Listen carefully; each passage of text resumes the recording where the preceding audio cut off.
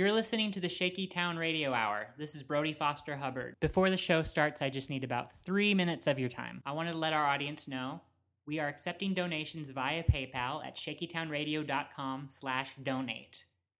If our audience donated $1 or $2 a year, we could cover our costs.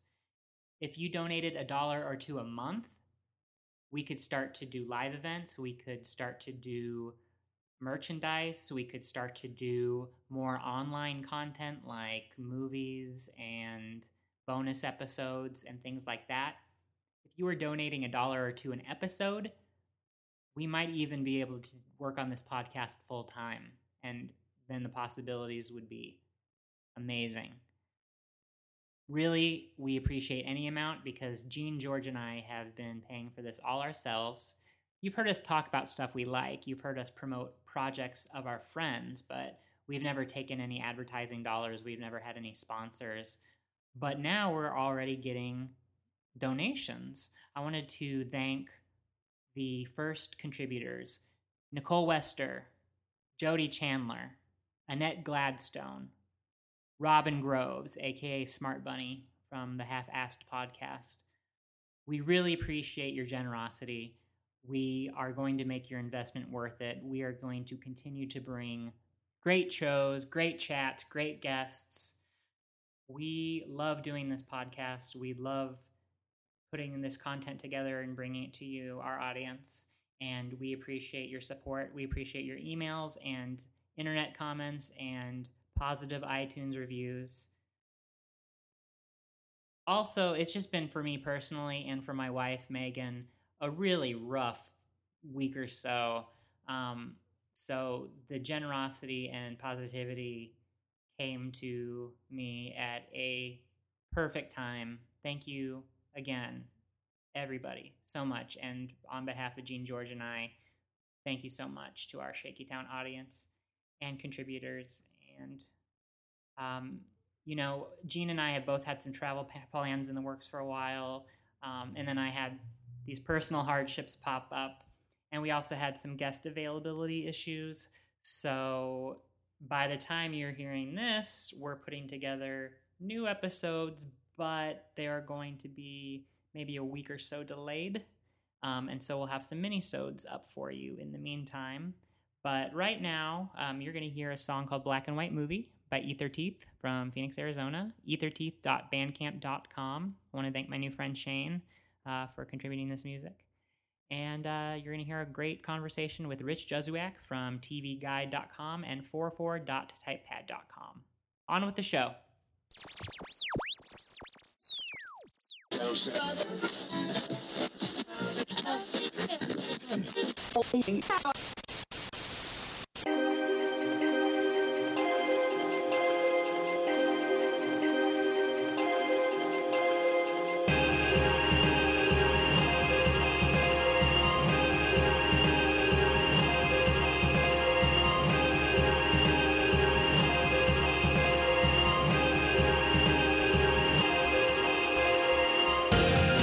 The Shaky Town Radio Hour is on the air. I'm Gene George. I'm Brody Foster Hubbard. We're coming to you from what I'm calling Shaky Town Studios. That's the name for it this week. Awfully pretentious for a place that has those kind of doorknobs. I agree. We have today in the studio, quote, quote, floop, floop, Rich Juzuak. Yes. Did I say it? Yeah, that's good. Okay. Yeah. I know him as 4-4. That's what I've always, when my wife Megan Marie, who's been on the show, I won't say friend of the show, but I won't say foe of the show. Fair enough. She is the one who turned me on to Rich, and we're always like, did you read 4-4 today? Did you see 4-4's new top model review? Yeah. And that was our kind of gateway drug into you. Yeah. So we're really glad to have you here on our What coast. cycle is top model on now? Like 47? I think the upcoming is 17. Oh my God. I have not watched that in like 10 cycles. I didn't write about it last cycle, but I did watch it. Cannot do it. I can't do it. Yeah. It just got horrible. It got so... Well... It just fills a role, though. It does its thing, you know? It's like part of the pop culture landscape, and it just does its top model thing. I would rather see Tyra Banks put in a room fighting like wild animals. Sure. Like rabid. I mean, she kind of is when she's showboating, during panel. Just in a civilized way. All the time? Yeah. all the time. Yeah, exactly. Yeah, it's Yeah. yeah. We used to watch it. We used to be regular watchers, and it's got to be 10 cycles again. But next cycle is an all-star cycle, so Right, that's it's what I'm excited renewed about. interest. Yes, and which means that Camille from cycle 2 is about 35 years old, competing for. This is insider information. I think that she's on record 32, but she's actually 34, 35. So I hear. In the modeling world, frankly, it doesn't make much of a No, difference. no, exactly. Like, yes, she's dead. so She's dead. Yeah, she's because they age it like dogs, like 7 years. Right. Yeah. Right. I'm excited about Creepy Eye Allison. Yes, Or, me too. I'm sorry, is that Bloody Eye? The owl. I'm mixing up two No, people. yeah, Bloody Eye is Nicole. Bloody Eye Nicole. who She I- was not back. and I do not care for her. Oh, I liked Nicole. I'm sure as a person, human being, Well, I don't know her as a wonderful. human being. Yeah, as a contestant or a character, Yeah. I was rooting for the other girl. At Yeah, the time. but Allison, I actually texted her. I haven't heard back. I heard back from somebody else that I texted, and it should be fun. Cool. Just leap right into it. I'm Go in for love, the what? Go. I'm in love with Allison. I make no bones about that. Okay. She is. Fair enough. She's caught me in her creepy grass. Yeah, I did 2 videos with her. I did an interview with my cat, and I did because of her blood thing. I was like, oh, we'll do a fake video to the Syphil and Ellie song "Fake Blood," which is like their riff on "Patience" by Guns N' Roses. Right. And she was so directable; she would do anything, and that was really great. Yeah. I really got my director on with her. It's very cool. And as Tyrus great. told us, any model needs to be also a good actress. It was seriously like she learned, she took skills, and she's applying them in my living room. I know exactly. I just realized exactly when I went from tolerate to hate. Yeah. With ANTM was the Smize thing. Oh, That the was Smize thing is that was ridiculous. really drove me Yeah. because I was never in it fully. Yeah. I was never 2 feet in the pool of ANTM. But my wife is, her best friend is, and it was a fun time to watch the thing. But I was done with it. Fair enough. I was kind of done with it. The show is like the televised equivalent of a buffoon, kind of, and it's weird how because it tries so hard and it doesn't need to. Like they've Yeah. never repeated a photo shoot, and it's like, why not? Just it's different people. It'll be different. You're fine. My wife is a photographer, like trained, schooled, MFA photographer. And she's like, that was a really good photo shoot idea. And they never do it again. Yeah. It's like, the murder scene one was really cool. And you could do that again. Easily. And they always come up with it just seems like they have a bingo ball thing where they just pull 3 balls out. It's like on a rooftop with masks and wire lines. It's like, yeah. So Dude, what were some of your favorite things from this season? Which I have to say, as we watched it, there would be moments that would pop up. And we're like, Yeah. oh, this would have been so good on 4-4. God, there were a few times where handlebars of fierceness. I think was something that Tyra Banks said. You gotta take the handlebars of fierceness. Oh, but the most ridiculous. I mean, my favorite thing, aka the thing I hated the most. Whatever. It's all a blur to me how I feel about things. Is when Tyra sat the girls down and was like, "The world is a mean place, and people are gonna talk about you." And yeah, this total victim thing. And it was like, you are facilitating the talking about because you're putting them on reality TV. If you're so concerned about these women's egos, Right. don't put them on TV. Right. Don't put them on reality TV because people will talk about reality TV mercilessly. That is what happens. Yeah. Good or That's bad. the whole point. That's the whole what point. happens. It's prurient interest in things that Exactly. you Right. you want to watch. Exactly. So it's like Cry Me a River. Oh, but the best thing was Britney's meltdown when she left panel, which Yeah. was so scandalous. And she was drinking from a giant jar backstage. And I love that we got to see the holding room is like a nurse's office in a high school, basically. It was crazy. Yeah. That was a completely insane. And she ended up winning too. She completely redeemed herself. And she got a scoliosis test and some back teeth. Right, exactly. They held her balls and asked her to cough. I actually, and I'll have to look up the place really quick. There's a market in is it Highland Park? Don't look at me, dude. It's your story. But it's basically East Side. There's a kind of specialty mart, where there's a lot of vegan good stuff. And I ran into Alexandria. Oh, was she she wearing her hat? She was not wearing her hat. She was not driving the pink car she won either. So I wonder if she sold that. Yeah. I don't know. That was our instinct. Couldn't muster up the strength to say anything. And plus, Oh, you didn't. You didn't say anything. No. Gene and I have talked on the show about living in Los Angeles, and I'm sure it's the same in New York. There's a certain code as far as interacting and running into celebrities. Absolutely. Or I don't know if celebrity is the right word to use here. I think celebrity is the word. Media personality. Yeah. I was not so cool when it came to Angeli, who I was standing in front of Bloomingdale's, and she was walking down the street, and I was like, "I love you," and she was like, "Me?" And I was like, "Yeah, take a picture with me." So we took a picture. That's awesome. Yeah. I'm seeing a great picture right now. And I also saw Anne from Cycle 3 on the subway once, and I talked to her the entire L ride home. Nice. Yeah, it's. See, you almost though are like colleagues at this point. Well, because Angeli, she certainly didn't say I recognize you or anything like that. Right. And I was not writing about Top Model back then. Right. But it's just also like people on reality TV, or like, I've interviewed hundreds of them at this point. So they're kind of like my peeps. It's like not a thing to be like, hey, I've watched you. Let's talk about it. All you need to do is talk about them. That's the only. That's fine. That's sufficient to carry. Yeah, I'm thinking that if you're in the reality game at all, you're okay being the center of attention. Yeah, very well be. And even if you're not, you end up because you have to talk about yourself so much. You're constantly being forced to. Don't I know it? Life, right.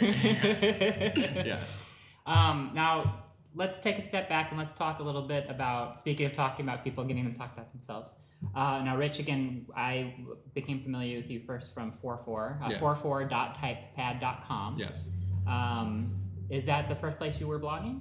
Oh, yeah, that's like my blog. Yeah. Right. Yeah. But at this point, you've worked with a couple different people. I know that I've seen articles recently on TV Guide. Right. That's my day job, yes. Okay. Mm-hmm. And you also were working for VH1. Right. That I did for 5 years. Yeah. About 5 years, 4 really. So... What and you live in Brooklyn. Yes. What is your typical workday like when you and you're not with VH1 at the moment now? Right. But what's usually, even when you were with them, what was the routine as far as attacking, looking at footage, just how to comment on it? How does that decision process? It's different and weird at TV Guide because VH1 was really easy because it was so finite of a universe, which was great for blogging because if something didn't happen within that universe for the day, I did not have to write a story. Right, because you were just blogging about their programs. Right. Okay. So, I would be covering their programs. I would always have like a recap or whatever to write, and they were fairly extensive, and it used screenshots, etc. But it was very nice to not have to worry about that news cycle because it's so antithetical to good work. That like regurgitate in 10 minutes thing is ridiculous, and it's disgusting that it's the standard to me. I need to take my time with things. I need, what amazes me, not to completely sidetrack, the first like viral video I ever did was Liza Minnelli on Larry King, just cutting up her being just insane. It's very naive when I look at that video now because there was no kind of theme or arc or anything. It was just like, here's some crazy look stuff. at wackadoo. Exactly. What a surprise. Exactly. Liza Minnelli's a bit of wacky. So that had aired on a Wednesday, and I didn't turn that around until Monday, and it was fine. Nobody had commented on it even. Right. Today I could not do that. That would be impossible to sit on something that long and to work on it, which is gross. So for TV Guide, I kind of have like specific beats or whatever, and I'll be like, well, today I'm going to write about hoarders, or like, there's this interesting person, to me at least, on Toddlers and Tiaras that I want to interview or whatever. I don't know. I just kind of have my things, and then I also leave the door open for writing about whatever internet videos are going around, or maybe something happened last night that I wasn't planning on writing about that I want to write about. It's always, I don't know.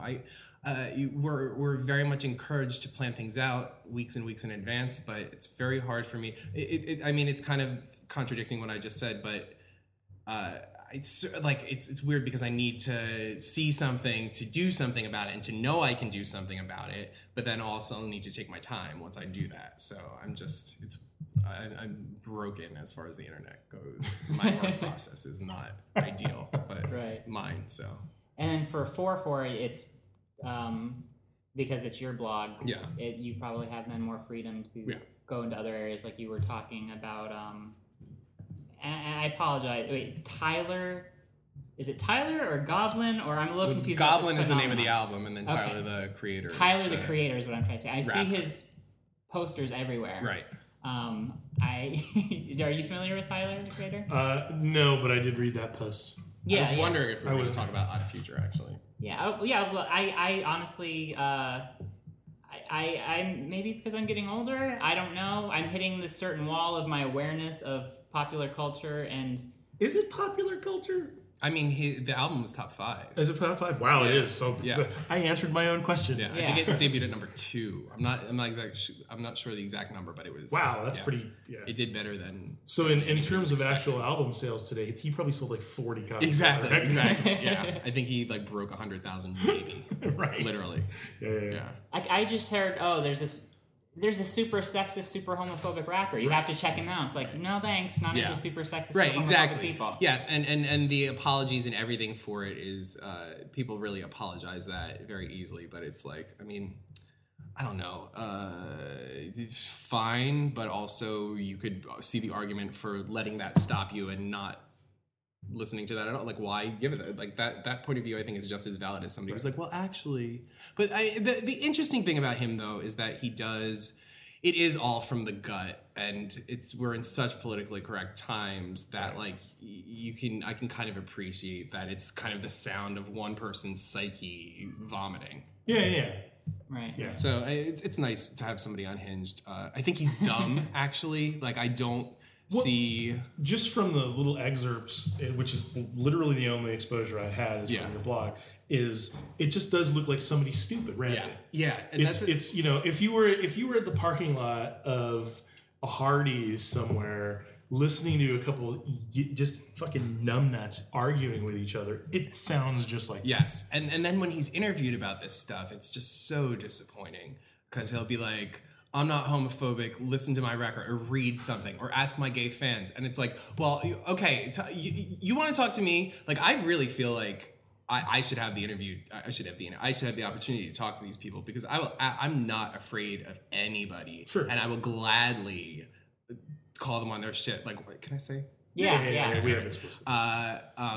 Yeah, so somebody, I don't know, I should have been assigned that somewhere because Yeah. It was interesting. I wrote Make it about happen, man. Make it I happen. mean, seriously, I doubt his people is the thing. Is that like Yeah. even in this like unpolitically correct world he's making, He it's may be still dumb, but his so- handlers exactly, might not be. exactly. It's still so orchestrated. But an interesting exercise for me was that I wrote about Paris Hilton's news show. I did a critique on it, and it's terrible, and she's awful, and it's weird because of that. It's this whole PC thing that we're talking about. This media trained savvy. It makes her look so bad, and it's like it's your own show. What are you doing with yourself? Do you just not know what a good person looks like? You don't even know how to fake it. Yeah, I'm wondering about that. So I had the opportunity to interview her the next week, and I was like, well, I already said this, so I'm just going to go through all of my points and just call her on them. Yeah. So, and which was an interesting exercise, especially because it was junket style. I had 8 minutes, Right. so I had. Let's get in this. Yeah, I was so like- you have a new show and you suck. Right, exactly. Hey, Paris, Tell you're me an about- asshole. Tell me about that. Right. It was pretty intense. Now, did you know you were shitting the bed when you were making this? Right.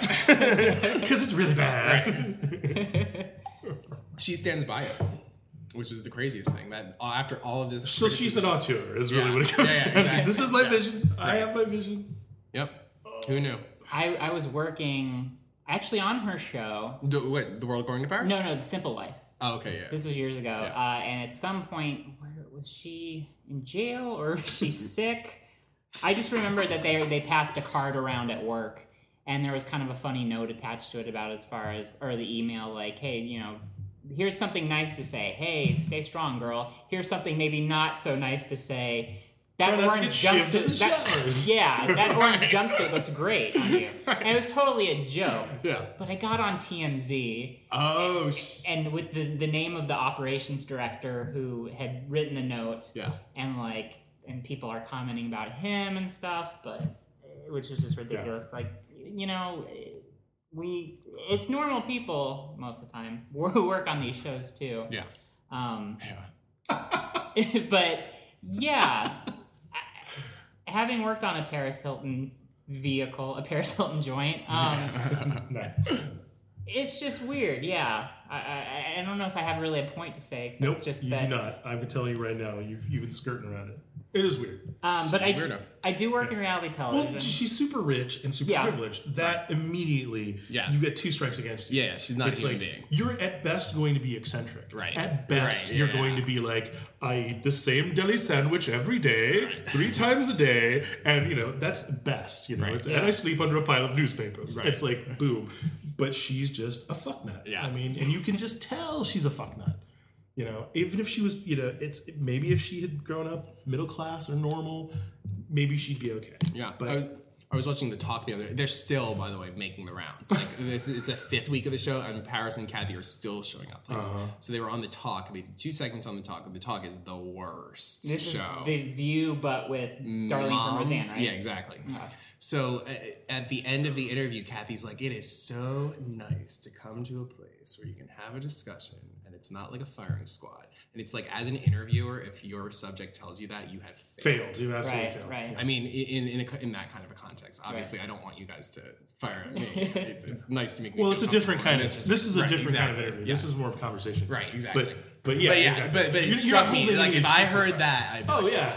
Fuck that one up. Pardon me while I go to the bathroom and break the mirror and slash my face. Exactly. I'm done. Yeah, no. Well, obviously, it's not even softball at that point. It's t-ball. Yeah. And everybody gets a trophy. Yes.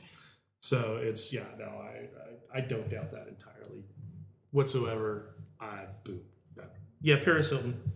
Thumbs down. I'm Thumbs giving her down. the official And I thumbs loved Paris Hilton's my new BFF. I thought it was actually brilliant top to bottom. Oh yeah. Yeah, I thought it inverted reality cliches. I thought that it showed a sign of her having a sense of humor about herself, playing this character. Yeah, all that went on. Did they at some point say she is here to make friends? My favorite thing about that was, I'm not here to make friends with you guys. I'm here to make friends with Paris. Was something that was boy. yes, Right. a distinction. And we should now talk about Rich's most famous and once plagiarized, right? Was this the supercut that No, was plagiarized? I'm not here to make friends. Was never. Nobody ever touched that one. Okay, good. Yeah. I do want to talk about the plagiarism issue too. But yeah, this is probably your most famous supercut, I'd say. Well, it doesn't have the most views, but I would say that like it's often credited. It's as- certainly the one that when we were discussing you, Yeah. that immediately leapt Yeah. to my mind. It was very. Well, because I satisfying. watch reality TV too, Right. and it is. Yeah. If you watch more than 1.5 episodes of a reality show, someone says it in every show, Oh, yeah. on every show, Right. Yeah. in every episode of every series. Right. There is usually the biggest numbnut who Right. says, "I'm not here to make friends." Right, and then doesn't end up winning. Yeah, Right. Exactly. yeah, It doesn't yeah. and doesn't make any friends. Right. Right. And I've been open on this show about the fact that I work in reality television because it is my paying job and because there's certain things you sign. I don't always get into a lot of details, but Yeah. I am hoping to talk a little bit about the minutia of reality show cliches. If we ask you questions and you respond with yes or no answers, will that break any non-disclosure agreements you've made? I'm not sure. Let me consult my lawyer. We'll have to talk to the legal staff. on that. But I was really happy to see the new supercut, the thrown under the bus Oh yeah. one. That which was just confined to The Apprentice. I mean, that could have taken years to do comprehensively. right. Okay. So, do these cliches, and this is I'm opening to the panel. Do these cliches already exist in culture and then are amplified by reality television, or are these cliches something that popped into the head of one cast member or one producer and it just like fell into the echo chamber? Like, for instance, having transcribed and logged hours upon hours upon hours of reality television as a day job, I never remember hearing. I just do it as a hobby. Right, of course. I mean, I do it as Oh, yeah. I've never heard the word nerve-wracking as much as I hear in reality television people say, "Oh, it's so nerve-wracking." Yeah. And I know that the process that caused that is before that little footage you see, there was a producer going, "So is today kind of a nerve-wracking day for you?" Right. Yes, it is a nerve-wracking No, I day. think, Yes. I think nerve-wracking is in the general parlance. I hear it a lot, man. I think Yeah. nerve-wracking is in the general parlance. But like the construction's like, I'm not here to make friends. I'm not here to make friends. I mean, it definitely didn't. It wasn't birthed by reality TV, but I did an This American Life segment on that video, and as I was exploring it, which I had to, I kind of realized that there are very few situations where it would certainly behoove you to have to not only have that attitude but state maybe if you're a prison warden, right? Maybe if you're a prison in warden. the locker room, I'm not there to make friends. Right, exactly. There's a very, very thin slice of your existence where that would be appropriate, and you'd probably not say it even if it was. I'm saying if I said it out loud, then I'd be the even bigger weirdo, because then it's like, well, who wants to be friends with you? What are you talking about? You're really setting yourself up to be shot down. Maybe if you said it nicely. I'm not here to make friends. Right. But I will, because I'm a personable guy. Under the Bus is kind of a little bit more in popular consciousness. But the weird thing about that, when I did research on, because I had done it last season just using that season of The Celebrity Apprentice, and then with this, I just did this season and last season and a bunch of other ones. Apparently, Cyndi Lauper in the 80s is the first person on record where they could dig it up. There's a story online about the origin of that phrase, and she was on The Celebrity Apprentice last season, and she got it wrong. She said, "You trying to throw me under the truck." Maybe that's how it. Maybe she's just trying to reclaim. Bus is played out. I love Cyndi Lauper. Yeah. See, I think I have stated on this show that there is an alternate universe. Cyndi Lauper and Madonna's singles came out the same week. Right. There's an alternate universe where Cyndi Lauper is Madonna. Is as popular as Time Magazine famously was like, Cyndi Lauper is the one who's gonna go places. Madonna is DOA. Underestimating the American public and their taste for mostly mediocre bullshit. Right. Madonna has very good taste, Madonna has very good taste, actually, I will say. Oh, you know what I have to say, that the fact that Madonna, without a Madonna, we wouldn't have a Lady Gaga, and I think she's going to be. How old is she? She's like 25 years old. It's crazy. Fucking insane. Yeah, it really is. Maybe that there's a Madonna, so that there's a Lady Gaga. Yeah. Because I can't imagine what she's going to do for the next 50 years of her career. Yeah. It's going to be insane. Although, she might go crazy. It was a big thing for me in Madonna, because I had kind of blocked out the fact that I loved her and that she meant so much to me being gay, right. you know? And I kind of, as I grew up, I was like, I rejected that just as part of like being like, well, I'm not one of those gay guys. Yeah. And then I got the Celebration, which was like her retrospective DVD. Right. And I watched it and I like had a panic attack almost. It was like, oh my God, like this was so meaningful to me, and just Truth or Dare. Right. And the fact that she did Vogue, which was so much about gay culture, and she was not waving a rainbow flag. It was actually kind of subversive, a lot more so than any of the gay pandering that goes on in pop music today. Right. So, and then just took, and contrasting her, when you see her in interviews, she can be so charming and off the cuff. And I don't think that she's an intellectual, but I do think she's savvy, and she can certainly play the smart game better than just about anybody that you hear interviewed today. And to have a sense of humor about herself and be tongue-in-cheek. So it's like, it's really easy to be like, oh yeah, Madonna's so overrated. It's like, what the hell? But then when I watch her in practice with some perspective, I'm like, actually, no, she's wonderful and I love her. Yeah, agreed. I think part of it is, I think I have the same problem with, and this is going to say where she sits in the pantheon of music. I have a lot of the same problems with Madonna as I do with the Beatles. It's a lot of fan-based, the best ever. Right. And it's like, no, she's good. And I will great not singles on a pop. I will not. Yeah, I will totally not discount the music side of it, because I grew up then too as a straight dude. That was what was on Madonna videos. Sure. And you know what? She was cute. She could sing. Blah blah blah blah. I like Cyndi Lauper better, but I like that better. Right. Generally. Right. So, but yeah, absolutely. But I think it's that canonizing something that is good, maybe even great in spots. Yeah. But it's like, not the best thing ever. Right. Ever. Maybe personally great, maybe influential or whatever, but it's just kind of like take it down a couple notches.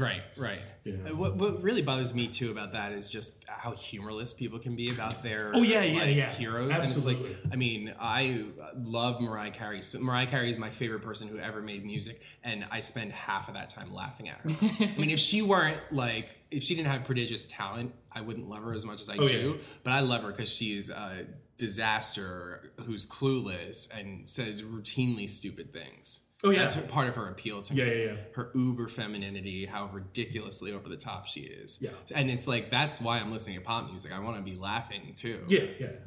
It's not weighty. It's not weighty. It's not something that people. I mean, like the minute that you dare point out any kind of stupidity for the sake of laughing at it, people get very offended. Sure. It's just like, why are you listening to pop music? Why don't you write this? Because I'm be very interested to hear your perspective. Yeah. No, that's. I think it is identical to the Beatles. Yeah. It's like you do know they had Ringo Starr in the band. Right. Ringo Starr, right. You've heard the drumming. Ringo Starr. Yeah. You've heard his drumming. You've seen what he did when given his own creative headspace. Right. Paul McCartney even. It's like the man wrote how many fake English music hall songs. Yeah. His go-to is like, oh, we've got the lovely bunch of coconuts. Right. It's like, It's like, and then they all got weird Eastern religion at some point and started throwing also shit. So laughable. Yeah. It's like, did you see Spinal Tap? Yeah. Because they're Spinal Tap. Yeah. They're one of the bands that they modeled Spinal Tap on. It's like, it's like how you can't have that like applied gravitas to everything that something does. As much as you love that. Yeah. So. Exactly. All right, we've solved that problem. Next, Yes, what's next on the agenda? Beatles. Done. Madonna, done. So I can't recall off the top of my head if you've any commentary you've made specifically about Lady Gaga. I find her very divisive personality. Like, I'm not a fan of her music in the least. Yeah.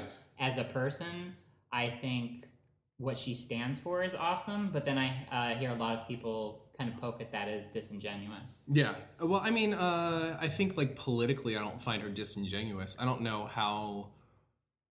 Sometimes like she's a little bit preachy for my taste. I don't know how much ultimately she's doing, but I do think her heart is generally in the right place. I do like her music. Oh yeah, I didn't realize you disliked her music that much. Well, no, it's not that I hate her music. I'm just like I'm not interested in her music. Right. It's very good of its type. That's the thing. Is like what I would argue even against that. I see. I don't think so.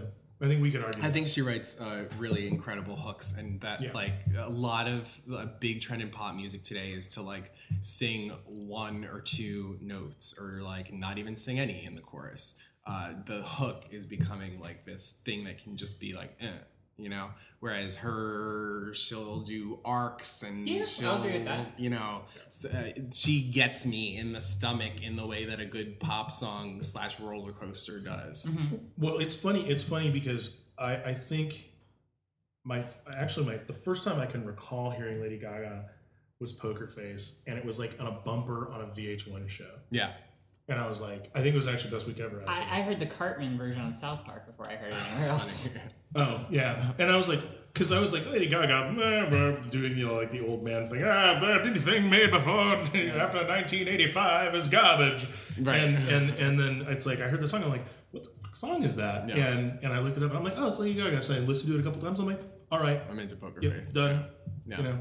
And I'm okay. I'll give her the benefit of the doubt. She gets the benefit of the doubt. Which is high praise for me. Yeah. It's like, I'll listen to what she does and be not particularly critical about it until I get a couple under my belt. And I do think that her new album, the way it's mastered, actually, is a very good representation of where she is. Because a lot of times you can't even make heads or tails of what you're hearing. It's just this onslaught of sound, a block, the way that pop music has just become so compressed and it's a block. There's no sense of dynamic. This is that to the 10th degree. Mm-hmm. And I think that that's what she's all about, assaulting, overloading your senses. Yeah. I mean, she's always doing something else and showing up in a different outfit. She never gives you a chance to breathe. Yeah. And so to me, the way that album expressed that, I thought was perfectly her. Yeah. I was just disappointed that something didn't pop out from between her legs during the Saturday Night Live performance. Right. There was glitter, and Right. like I was waiting for something. Right. There's all this build up, and then nothing happened. Yeah. If it was Jason Sudeikis, that'd be awesome. There you Yeah, go. exactly. No, it'd be a good excuse to have Daryl Hammond.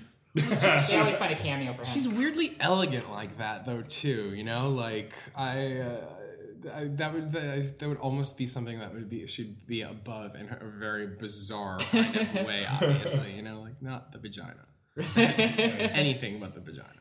See, and what I liked Lady Gaga, like I said, politically. Yeah. You hate her music. Can't stand No, it. don't hate. It's not that I hate her Yeah, music. whatever, buddy. Take it back. There's Climb definitely back up. like 90s rock songs, even early 2000 rock songs that I hate. Right. I'm indifferent, I guess, to most of the Lady Gaga songs. Sure. But then there's like all these not even clones, like Keisha and I think it's pronounced Kid Dollar Sign. you're correct. Yes. And I don't know, you wrote recently about what was her name? Is it like Jenny J or Oh, Jessie J. Jessie J? Like there's Yeah. all these like Well, she's not necessarily a Lady Gaga clone, though. no, but these girl acts Yeah. and She definitely, and Jessie J is more like, well, I mean, I guess she's kind of like, kind of by proxy or whatever, because she's kind of owes the most to Nicki Minaj in a weird way, and Right. Nicki Minaj people have compared to Lady Gaga, so I see the thread that Okay. you're drawing. Yeah. Yeah. But in effect, Jessie J is just some weird British chick who's trying to do R&B or whatever she's trying to do. yeah. Yeah, there's always, but see, I think there's always been that, like, it's not even necessarily a knockoff. It's just like England produces some weird shit. It sometimes. does, yes. I mean, like the Amy Winehouse stuff. Yeah. I mean, it's like where her singing's great, Yeah. her artistry's great, but she's just a fucking train wreck. Yeah. Right. Sad. Oh yeah. But you know what? I would rather listen to a white person from England sing R&B than a black person from England sing R&B. In general, I find myself connecting, and this is like not. This is kind of the effect. I'm not racist against Sure. black British R&B singers, but I find like Lisa Stansfield, I think, is phenomenal. Right. Amy Winehouse, Yeah. they can tap into soul, unlike white singers over here. It's a weird dichotomy thing. Whereas like, I don't know, All Saints or like, God, I don't even know what are like black R&B singers from England, but in general, they are not my thing. Right. It's weird. Jessie J is not my thing, but the thing about the Jessie J record is that it's just sad. That girl tries so hard. It's so revealing to me. She's so nakedly insecure and desperate to be loved that album breaks my heart, and it's almost fascinating as a result. Don't really like to listen to it, but can ponder it. I think that trying very hard thing is for me one of those lines that when you realize someone is just desperate to do whatever it is, and that's why I think I can't watch a lot of reality TV. Exactly. It just bumps up against that, like, wow, you're really reaching for it, and you're gonna face plant like nobody's business, and I can see it coming, and I'm like, I'll be somewhere else. You know, it's funny because Megan and I were watching Big Fan last night. The Patton Oswalt. Oh, right. It's not. I mean, he stars in it. Right. I've heard of this. I haven't seen it. Yeah. A few years ago, right? Yeah. It was written and directed by Robert Siegel, who was an Onion editor-in-chief. And I thought of Eugene because I won't spoil anything, but there was because there's a dumpy guy in it. No, because something was about to happen that was going to be horrible. Yeah. And there's a lot of those moments in the movie, and Megan's like, I can't watch this part. And it made me think of you because you've spoken about this, about like cringe humor. Yeah. And reality television, I think, is also a reflection of that as far as it's cringe television. It is. Some shows. Sometimes you can take it for performance art, though. You know, I mean, that's how I deal with it. Yeah. That's. But I understand the other way of. Well, you know, interpreting it's like ANTM got too much for me. Yeah. Talk about trying too hard. And I can still do Project Runway. I can't do most of the cooking based shows because I've never gotten. But I cook, and we watched Project Runway with a friend of my wife's who's a professional seamstress, and she works in costume houses. And I think my relationship with the cooking shows is a lot like her relationship with the ANTM and Project Runway, where it's like I watch the cooking shows and I'm like, you fucking idiot. Yeah, It's yeah. like, who can't part out a chicken in like 2 minutes? Right. It's like, just shut your fucking trap and, it's like, do this. And I kind of, Monday morning quarterback those shows, But to so me, much cringe. the what's fascinating about America's Next Top Model is its artifice. It's very deep artifice in that it's a funhouse mirror of the fashion industry, which is a funhouse mirror of the real world. Right. So it's a funhouse mirror of a funhouse mirror, and that to me is fascinating. Right. That is performance art in itself. Yeah, the fashion aspect of it, or just the modeling industry. Yeah, I mean, that's not how real people it's are. not even- and plus size there means skinny in the Right, real. plus It's size- not the whole fakeness. Right. It's the Size- fake version of the size fakeness. 6. Right. It's like, Yeah. are you fucking high? Right. Yeah. So to me, that's what's fascinating. That's why it endures. Right. It's not. There's nothing like that. Yeah, my problem with, but I see on an intellectual level, I totally get that. Yeah. But then I start thinking about it, and I'm like, but there are people who think that this is the way the fashion industry. Well, let them be stupid. I know. I mean, it's very hard to come up against them and to discuss things with them. But ultimately, it's just like, well, you got to deal with your own brain. I got mine. Yeah. Well, I fully understand that it's I'm bringing my own things into my bucket to the table. And it's like, I can't do it, I've worked in music and I've worked in reality television, and I'm willing to forgive a lot more artifice out of reality television than I am music. Yeah. Because reality television I do for a paycheck. Right. But music I do out of passion and insanity. There's not artifice there for you. Right. I grew up a punk rock kid.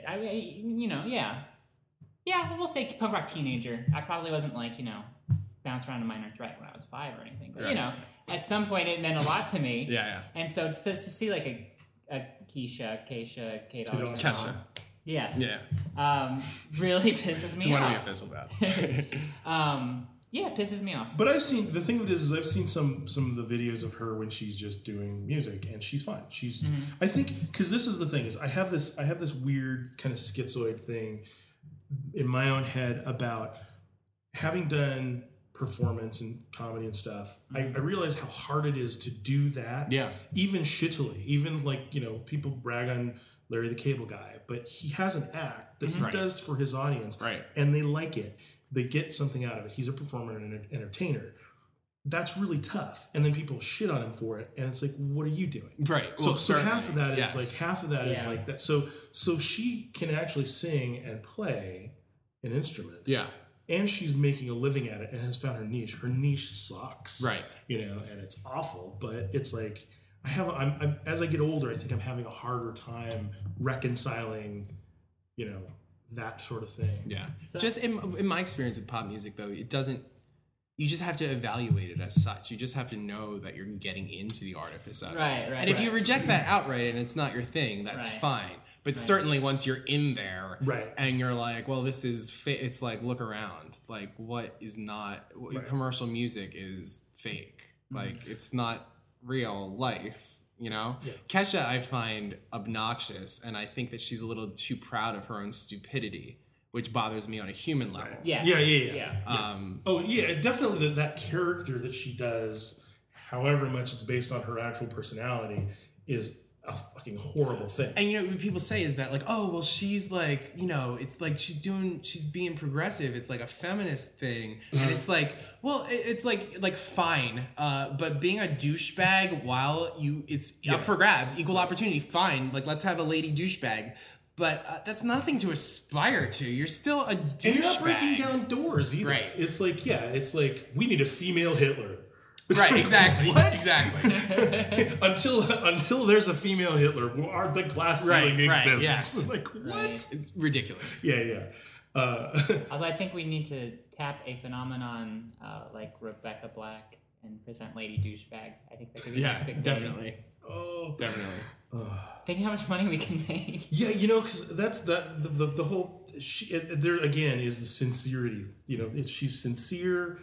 There's you could tell that they weren't doing that as a joke. No, that was not a joke. Yes. And it's like the song poems and stuff like that, where people are like, "This song is gonna be a hit," right? And it's like heartfelt and horrible. I kind of loved the Rebecca Black thing. Usually, I would really it's kind of my immediate response to anything that's viral like that on that level is to hate it. It's like the high school Yeah, student sure, in me, sure, just sure. Yeah. that's popular.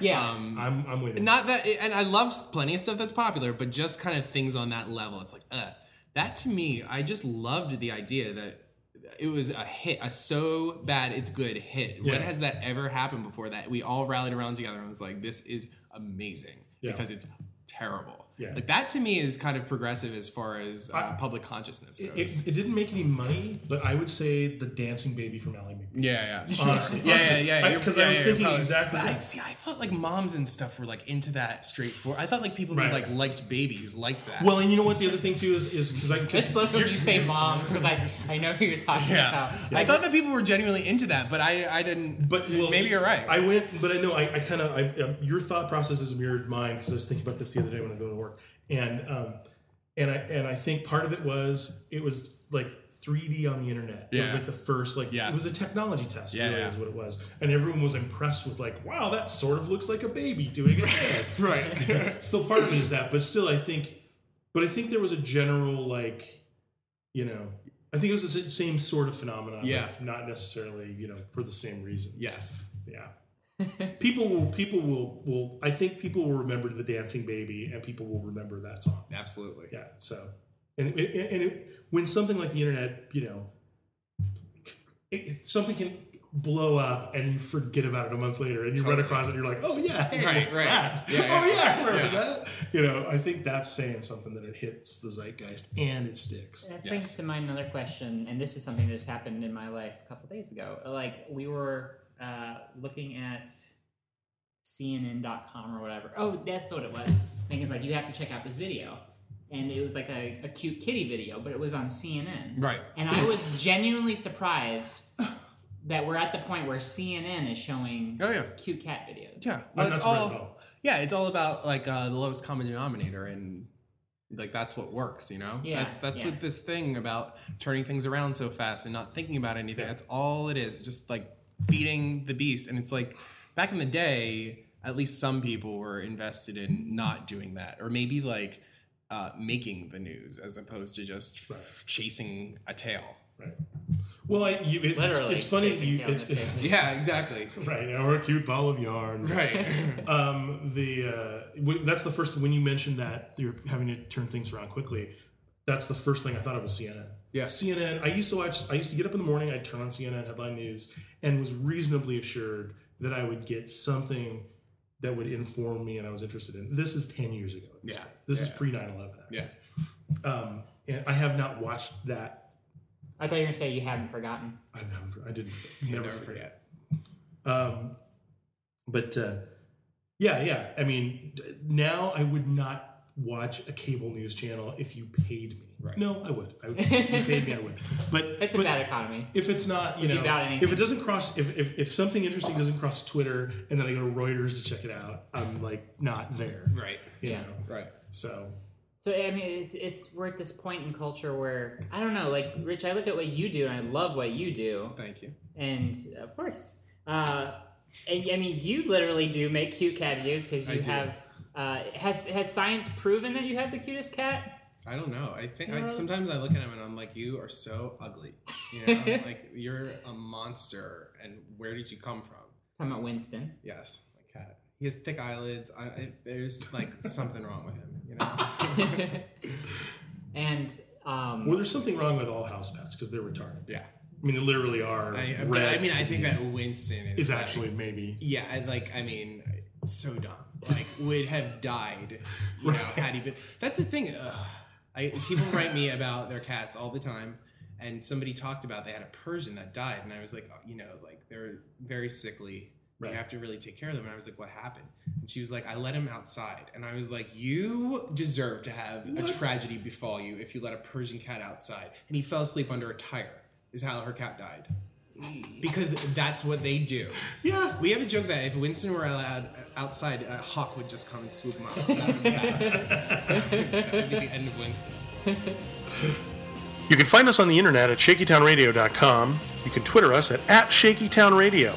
You can like us on Facebook at our Facebook page, facebook.com/shakytownradio. Send us an email at shakytownradio@gmail.com or call us on the Shakytown Radio hotline at 626-66-SHAKE. That's 667-4253. That's the same number. I'm Rich Juzwiak, and you're listening to the Shaky Town Radio Hour. You're at this point where, I mean, you have cute cat videos, and you have commentary on reality television. Yeah. And it's like, I don't know, do you feel, and this is also a good Are opportunity. you part of the problem, part of the solution? I don't care about that. I don't think there's a problem. I mean, I think that like some things are problematic, but I think that all culture is up for grabs. Yeah. Actually, I interviewed a pageant director from Dollars and Tiaras about pageants. I confronted her with all the criticism that it gets, and because I wanted to hear it from the inside. Because the thing about that show that I've noticed from working at TV Guide when I posted other stuff about it is that all of a sudden everybody thinks they're an expert on child abuse, and it's like, what do you know really? Like, I understand you're going to be judging this stuff, but to shout your opinion like it's like you're qualified in any way is so ridiculous. Right. So let's talk to an actual expert. Maybe she's on the wrong side or on a different side, but she's certainly an expert. She's certainly on the ground at those shows. She's been doing it for 15 years. Sure. And one of the comments was like, you're being part of the problem. And I was like, I don't think it's a problem, actually. And if it is a problem, then it's part of a bigger problem. That was the main part of her defense, is that pageants are unfairly maligned because anything with kids competing has monster parents that do terrible things to their children. And what are you going to... Sports and dancing and gymnastics. Oh, sports is a ridiculous cliche. And come on. But what reality show is going to be like, let's focus on, we have the well-adjusted family. Right, exactly. The daughter wants to do it. Like my daughter loves to sing, loves to dance. I would not be surprised if we happen to leave like an episode of Toddlers and Tiaras on that she wouldn't be interested in it. Right. I dread the fact that she might get interested in it because I don't particularly care about it. But if she wanted to dress up in a sparkly costume and twirl a baton and sing God Bless America with big hair because that's what she wants, I would be obliged to at least consider it. Exactly. And or at least talk to her the pros and cons. And you see that happening on the show too. There are certainly cases of stage moms who are awful people, clearly. I didn't get my chance, so you're my chance. Exactly. But there are also these kids, especially the boys. On this next episode, there's this boy who is clearly, obviously doing this because he loves it. Right. Because in general, you wouldn't expect a parent to be like, you know what, be gender non-normative. Like, this is where I'm pushing you. His mom, to his credit, seems like a wonderful person. Yeah. I think I'm going to interview her about it. Because I think that's kind of a zeitgeisty thing too, boys in dresses. There's been a lot of talk about that, Princess especially boy. With the Swedish thing about the school that's doing away with gender, acknowledging it all together. Yeah. Which I think is a great idea, and I've kind of had conversations with people online who run more conservatively, who really do think boys are just born loving trucks and wearing blue. Yeah, that's crazy. My daughter loves airplanes and trucks. Although there is something to be said for normativity and the fact I read part of this book because it's hard to read a science book I read another book that I'm not even called Mutation. It's called Mutants, and it's all about mutation, human mutations. It's so much cellular biology, and was like, I really don't want to read 20 pages of cellular biology, but I should know about this. But I'm also reading 20 pages of cellular biology. I abandoned that. But this book, it talked about how you could see gender normativity in the animal kingdom and in even non-westernized culture where it runs even stronger. So when we say like it's a cultural influence and everything, it points to that not being so. Like boy monkeys will play with boy toys. Yeah, most of the time. Sure, that monkey did not grow up in front of a television learning what boys do. Right. So it is kind of crazy, but obviously plenty of boys don't care about boy toys, and you just leave the door open and let a person become that person is really the smartest thing that you could do and the best thing. Well, my daughter, I mean, I look at it the same way as her sexual orientation. It's if she's, hetero, okay, that will present specific problems. Exactly. If she's homosexual, that'll present different problems, and she gets to play with whatever she wants to play with. And we live right next to the airport, and we see airplanes all the time. One of the first things she would do is say bye-bye airplane when airplanes would fly over. Yeah. Whenever the trash trucks go by, she sees the trash trucks. But she likes ballet. Yeah. And we listen to classical music, and she dances her little ballet dances. And she loves So You Think You Can Dance. And we watch the dances, and she tries to imitate them. So, she's doing things that are girly things, and she's doing things that are quote unquote boy things, and I don't care. I mean, as long as she's happy and healthy, who gives a flying fuck? Seriously. But, I don't want her to have, as any parent, I don't want her to have any problems. Absolutely. And that's just the way it works. It's like, but she'll bring things on herself, and she'll have things thrust upon her by genetics. And, no matter what you do, the world isn't going to be easy. So. Oh, no, exactly. I just want her to be smart. Yeah. That's my thing is I just want her to be, healthy and smart. Yeah. And everything else falls from that. I don't really care about those two things, and she can live and thrive in the world, Yeah. What if she brings home a juggalo? Ooh, that would be tough. Actually, That's not natural. Honestly, that would be very, very difficult. I actually, I know this guy. I worked on him. We worked on The Real L Word. Oh. I worked on season 1. Was not asked back for season 2. Really? Don't watch the show. Yeah, I've never seen it. I assume it's very dry. I don't know. I saw a lot of footage that I wish I could unsee. Wow. But he's like a futurist kind of guy, and he was like, "So what do you do, Brody, when you have a teenage daughter, or 18-year-old daughter someday in the year 2050, whatever, and she brings home a cyborg? You wouldn't mind if she were gay, but what if she brings home a cyborg? Well, cyborg implies that there's a robot. Human Or a robot. A robot. Who thinks he's human, like Data or whatever, Yeah. And I was like... But Data can perform all the functions a human can. And someday he'll be a real boy. And I was like... Well, we're not going to reproduce with robots, though, right? Well, but there's a lot of, pairings that end up without reproduction. Both male, no, female, it's female, true. female. But I mean, yes, absolutely. Don't I know it? Well, I don't know. I mean, stuff like that. It's always like I'll cross that. We would talk. There would be a lot of talk about Turing. But I said, it doesn't seem right to me. He's like, that's what people said about black people, white people.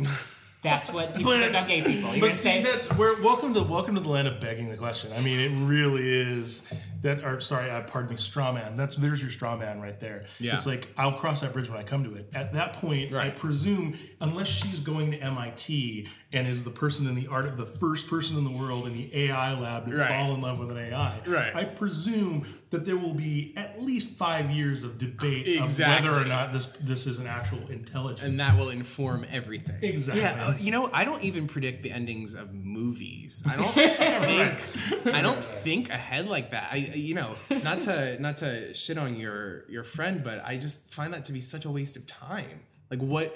I don't know. Maybe it's like my lack of imagination, but I don't hypothesize. I don't think oh, what if? I don't know. What do I have to work on? Like what is it ahead of me? Because it's like 5 million things that I have to do. So I'm not saying what if. I'm saying give me my computer. So but there's no context to that, and that's why it's like a classic straw man argument. It's like, no context to this. It's like, well, what if this happens? Right. And because my wife and I'll get into those arguments. I'm like, what if we get hit by a meteor? Right. It's like, well, we can, as long as we're speculating, why don't we alien invasion? Right. Exactly. I'll be too busy fighting our alien overlords to worry about that. Right. It's like we won't have a house payment because we'll all be enslaved. I'm okay with my daughter bringing home an alien because I watched Alien Nation. Oh, well, there you go. High five. Alien Nation best theme song. Bleep blop bloop bleep. Bleep blop bloop bleep blop. It was all like the fake aliens. The guy, the dad on that show, it wasn't it's not. I'm talking about the family sitcom. It kind of was though. Yeah, wasn't it? Had a family. It had a family drama element. But the Sam Francisco or George Francisco, he's the sheriff of Pawnee on Parks and Rec now. Oh, well, Eric Pierpoint. Yeah. Oh my goodness, I didn't realize that. We're always talking about finding. I'm looking that up right now. Finding cast members of Parks and Rec and other pieces of work they've been in, being surprised, like seeing Nick Offerman's penis in Deadwood. Oh yeah. I told Tish about that, and she's like, "I don't remember that." I'm like, "Dude, how can you not?" I mean, it was just like that whole first couple episodes was just insane. I just remember being disappointed it wasn't Mandy Patinkin reprising the role. Oh yeah. That was when he was still too good for television. Yeah. Yeah. now? Or? I think he still thinks he's too good for Right. television, but he actually He does, because I think there's like 2 major shows he's been on where he bailed. He just quit. Wow. Chicago Hope and Criminal Minds, I think. All I know is we share the same birthday, and that's where my Mandy Patinkin. I remember him from Exactly. he played Ronnie Dobbs in the stage version on Run Ronnie Run, the Mr. Isn't he in Dick Tracy? Wasn't he the pianist in Dick Tracy? Probably. I think he was. I think he was. Oh my God! Talk about a movie that we actually, my buddy Vic and I, we saw like a midnight showing of it. We were like stoked because it was the summer after Batman. It was the summer after Batman. Totally. Yeah. And like 88 Keys.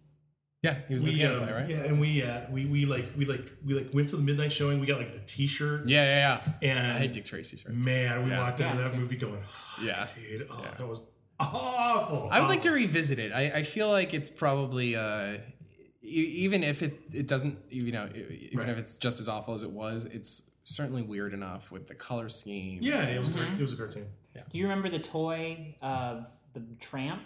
No. And there was like a bum character, the Right. Tramp, and he watched over the kid.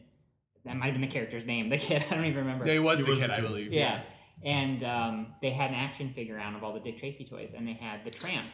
And it got yanked from toy stores because a advocacy group found it discriminatory against the homeless. Wow. PC even back then. Yeah.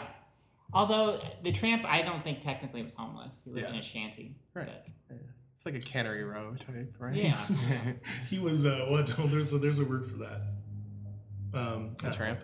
Yeah. Well, no, he couldn't be a tramp because a tramp has no fixed address. Oh, I didn't know that. A hobo works and travels. Oh. So hobo's basically a migrant worker. Okay. A tramp travels but doesn't work, and a bum neither travels nor works. Ah. Those are the distinctions. That's of the hierarchy. Yeah. That's why hobos lorded over the other ones. Okay. That's why there's a hobo convention. It's just like the whole I only do girl, I only do boy girl, non-anal, I do anal. It's that hierarchy. Yeah, totally. Homeless people. Yeah, totally. Exactly. But see, my favorite porn performers are the ones who are just like, you watch them, you're like, what the fuck are you doing? Yeah. Oh my God, seriously? Yeah. Who was it? Oh my God. What's her name? I totally can't remember it. But I've seen her do shit that I was just like, oh no. Sasha Grey? No, I like Sasha Grey, but no. She's older. She's probably closer to my age. I talked to Mary Carey a lot, and she had a very kind of weirdly puritanical porn experience, but also that's kind of like negotiating for money too. Oh, yeah, If you yeah. don't do boy girl, then Right. you get it to the point where they want you to do boy girl And so somebody will bad. give you a bunch of money. Exactly. Yeah. Anal, same thing. But and then I was watching this documentary about Tracy Lords, who is such a good pop culture figure. Like she was a gift to pop culture. Sure. Like as un-PC as that is, a child. I mean, she wasn't a child. She knew what she An was doing. underage person. She knew doing exactly what pornography. she was doing. Not, she says she doesn't in her book. Her book is the best porn star Thumbs memoir, by down. the way. She- It's so good. It's like so trashy, and she used to throw apples from her tree outside at the rich people down the hill, and she refers to herself as a techno queen multiple times when she discusses her Lords of Acid album. She is great, but Gingerlyn and Amberlyn hated her. They all hated her Right. because of what happened in the end, because they all suspect that she blew the whistle on herself. You know the story? Yeah. Oh, so amazing. And I wish Brody they should have doesn't. known up to it. He's a prude. But Gingerlyn or Amberlyn, I don't know. They're the same Yeah, person, exactly. They would talk about how they would do something. They would have like a three-way, and then the other one would have an anal scene, and then Tracy would come on set and just do it all and just blow them out of the water. And to hear that after hearing Mary talk about her, very staid porn career, I was like, oh wow. So there is. She's the one who's on Celebrity Rehab, Yes, right? yeah, Okay. yeah. Is she still going by that name? Because I thought Dr. Drew had convinced her to... Mary Ellen Cook. No, she still goes by Mary Carey. She still does feature dancing, and it's a brand. Okay. Yeah, it wouldn't yeah. make sense for her not to Yeah. perform under that name. I'm racking my brain. I can't think of it. What do you think of Dr. Drew? Well, I've spoken to him a lot, several hours actually. I think that he's, from what I can tell, he has very good intentions. And I think that a lot of the stuff that he says in response to the criticism of the show makes sense. It's not ideal. Nothing is ideal. It's weird to pay people to go to rehab at the same time. If that's what they need, then that's what they need. It's weird to reward people who are narcissists with, while, you know, basically feeding their narcissism when their narcissism is the problem. But at the same time, I do know that that's treatment. Like, they are being treated, you know, as they would be.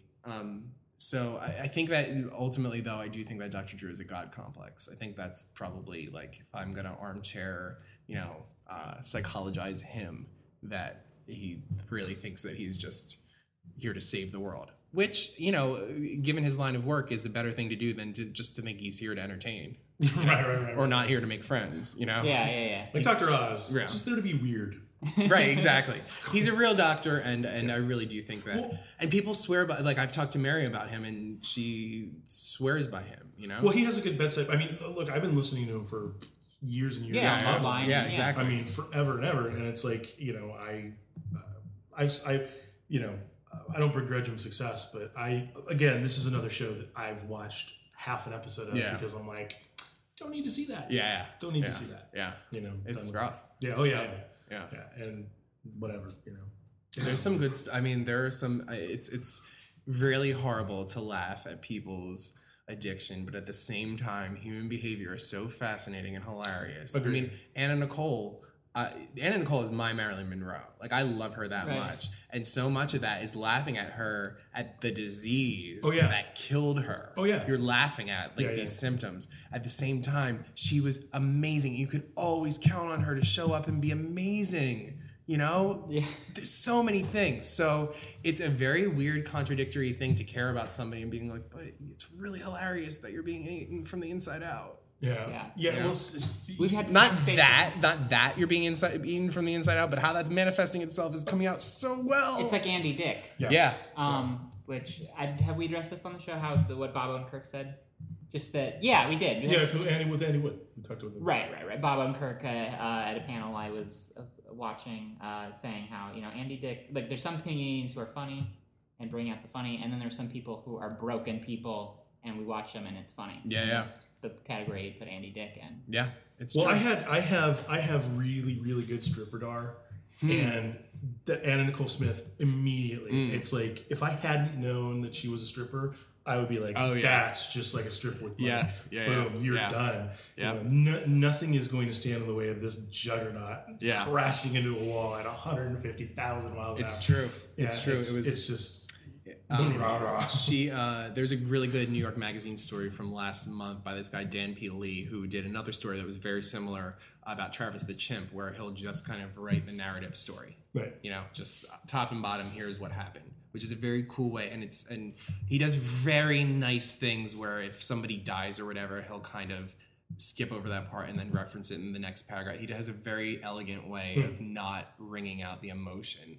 He's a very smart writer, and he wrote the Anna Nicole story, basically, which obviously could fill volumes. It was this condensed version. But my favorite tidbit from it, two dual tidbits, are that her favorite song to strip to was Lady in Red, and J. Howard Marshall's favorite restaurant was Red Lobster. So you could see how it was meant to be. Nice. That's they the really did love. Yeah, and I can totally, and that's the thing is I can totally see some divey strip club in Texas, and that being exact thing being said, that exact sort of bullshit thing. Yes, being said. yeah, exactly. It's like, oh my god, you know, you like something with red in it. I like something with red in it. Where's Simpatico? Yeah, it's like, I want to. Yeah, we both like soup. Yeah, fake human connection. That's what it's all about. In your Scream 4 review, you were talking about and just in watching that movie, they're just talking about meta. Yeah. And I feel like that word has become meta. Like Kafka-esque, yeah, like kind of overused and misused. So you described an overused cliche with an overused cliche. No. I'm saying like the word Kafka-esque. Oh, I see. Okay, all right. It was getting a little meta for me. Yeah. But that would have been ironic if I had. Don't you think? Right. I'd like paint on your wedding day. There are things in that song that I know. There should be a backlash to the backlash of ironic. There's more bathos than irony in that song. All right, fair enough. But there is some irony. Absolutely. Because irony is all about expectation. Yes, it's certainly one of those. It's certainly one of those songs where, it's the whole begging the question thing. Yeah. Sometimes begging the question is asking the question. Yeah. It's not always the fact that you have to set the question up for a specific answer. Yes. Yeah. That's same. yes. Same thing. But sorry to derail. Oh, sure, Ironic of is course. something I'm Yeah. passionate Yeah. about a little bit. Sure. I picked Kafkaesque because I just watched the Breaking Bad episode where Jesse finds out that word. Stop. Okay. They're rerunning them, Yes. and I'm taping them. Oh, you So had seen them. we watched like Okay. half the first season. Maybe we watched to the beginning of the second season. I don't know. Anyway, they're gonna start taping it, and we're gonna watch it. I Okay. need to. I'm not familiar, but I should be. I know. You should. Yeah. They're rerunning them starting Tuesday. Okay, Yeah, I promise I this should is not a really- significant spoiler. It's just that All right. he gets a hold of that word. It's And funny. starts using And- it. That's a good Yeah. point. Yeah. It's like you got a word a day calendar. Do you? Right. Oh, Kafkaesque, Sesquipedalian. Good one. So I just wanted to hear you talk more about, because you touched upon it briefly in that interview or in that review Yeah. about meta and what that's the phenomenon of it, I guess, and just what exactly what you think it means. Well, that movie just like ran it to the ground, right? Wasn't that the point that I made at the beginning? It's like meta about being meta because they're watching, because in Scream 4 they're watching a stab movie in which people are talking about the meta nature of movies, and it's like, all right, enough, like seriously, Yeah. like. But fine, okay, I understand, and then we're watching that. Great, but like, so what? So what? Yeah. Wes Craven, so what? It's like you're in a bad like master's thesis. Yeah, at that exactly, point. It's just exactly. like, yes, all right. I can totally see like a professor going, yeah, all right, we get it. Yeah. I'm just gonna, you know what? I tell you what, I'm just gonna pass you. Right. You're gonna get your degree, so we can get you out of this program. Self-awareness, what we're really talking about, is endearing, but it's not the only thing. It's not an excuse. If something is awful and it's aware of it being awful, it's still awful. Yeah. So, way to be proud of yourself for sucking. Yeah, You know, it can work. It can be charming to be meta, but it's not. It cannot be the only thing. Right. Certainly. And I find, and they've been talking about this one post on Gawker, was they were talking about how the Kardashians are kind of Meta. yeah, like there was one of them makes a comment like, I don't even think they're self-aware. you're married to a much football less- star, and she's like, no, I'm not married to a football star. He's married to a reality star, Yeah. or something. Like Yeah. that. So I don't know. It's That's like egocentric though. That's Yeah. that might not necessarily be meta. That's just I only know me and Yeah, how I yeah. see the world. It's a hub and spoke thing. Let I am me not- revise this Right, to right. talk about what's going on in my head. right. Yeah. Do you consider yourself a pop culture writer, pop culture blogger, I just consider myself a critic, I think. a critic? Yeah, but I also like Pop- interviewing a lot too. Interviewing is actually my favorite thing to do. I would say Yeah. it's like the thing I've done on my blog the least of the things that I do. It's the thing I've done on other blogs and sites the most. You're kind of like an old school Rolling Stone journalist. Yeah. I try. I mean, It's that's. totally- I mean, yeah. when I read Neil Strauss's most recent book, I was just like, this guy's life is. I wish I had it. I'm not jealous in general, Right. But that was just like, it's so amazing, and he is so good. He is such a good interviewer. I feel like that book, I try to absorb as much as I could. And that's why I've been taking this like really frank approach. It's nice to not work for VH1 where I'm interviewing people on VH1 and thus can't. I mean, I would confront people with stuff, Right. but couldn't really lay into them. You can't let like the teeth in. Yeah. with this, it's just like, okay, we're gonna talk. Who So cares? yeah, Well, Bob Schreiner we had on last week and the week before because it was two-parter, and he said something during that interview that stuck with me, which is he did prank calls and you really can't do that now with caller ID. He's like, Yeah. why not? What are they gonna do? right. It's like, oh fuck yeah! I totally didn't. Yeah. I didn't follow Right. the logic train into the station. Yeah. I jumped off and just kept running. Yeah. It's like, oh, all right. What are they gonna do? It's like they're gonna fire you. They're gonna yell at you. Right. He call you back, start prank calling you. People have shot at me, taking swings at me. I don't fucking care. What the hell? Right. But I find what you're doing, and we have you here in Los Angeles for, at the time of this recording, everything is festival is happening. Right. It'll be done by the time this airs. Right. Yeah, we'll see how it goes. Yeah. But I what you and Dimitri and other people I like online are doing, it's presenting pop culture in a certain way. It's not it's not. I think it boils down to and I hate to invoke Jesse Thorne here, but like the sincerity of it. Yeah. It is sincere. It is admiration for some of these things, some of these old things. I mean, you've talked about everything on your blog from like Small Wonder to up until now, like Tyler the Creator. Is it just, do you think critique? Is it just a new way that we're experiencing now, a new way it's being presented with this new medium? Yeah, because the thing about the internet, to me, why I feel so drawn to it, and I'm not working out not to be presumptuous that a magazine would hire me, but the reason that I'm not necessarily knocking down those doors is because I like the fact that you can tailor your message to your medium. Or actually, I'm sorry, you tailor your medium to your message. If I want, this is a terrible example because I totally contradicted it when I talked about it on This American Life, but for me, I'm not here to make friends. It was like, I can't write about that. That would be so boring to write about. And it was on this show, and it was on this show, and it was on this show, and it was no, I'm just going to show you. It would be a snarky monograph at best. Yeah, and a paragraph. Yeah, totally. Yeah, exactly. Well, no. You would probably have a paragraph of the actual citations, right? And then you would have to back that up with some just like the psychology of blah, blah, blah, blah. So make a video, and also like a lot of the time, it's about letting people think for themselves too. I made a very big mistake. Last year I did this MIA review that was composed entirely of other reviews, which was a statement on discourse and how loud it was when that album. Because I hang out with record critics and I follow record critics on Twitter, and I consider myself to be that part of the community. I certainly a comment from a music critic is the compliment that I take to heart. Yeah. Just because I feel like I come from that world. But I did something very similar at the end of the year where I took a bunch of lyrics from pop songs, club songs that were like, we're in the club, because there's tons of that now. Dance music back in the day could be about anything. Sure. It could be a ballad set to a house beat, disco, right. Now, aside from a few cases, it's all about it's so obvious, and it's like, why are you talking about what I'm supposed to be experiencing? Would you say it's gotten meta? No, I don't even think so. I think it's just gotten stupid. Yeah. So what I should have just done is presented it as such, the Ballad of 10. And instead I did a paragraph talking about how dumb it was and blah, blah, blah. And really, no, I should have let people make that conclusion for themselves. The text said plenty. So too much editorializing. It really was. I really think that it threw the thing off, and I wish I hadn't done that.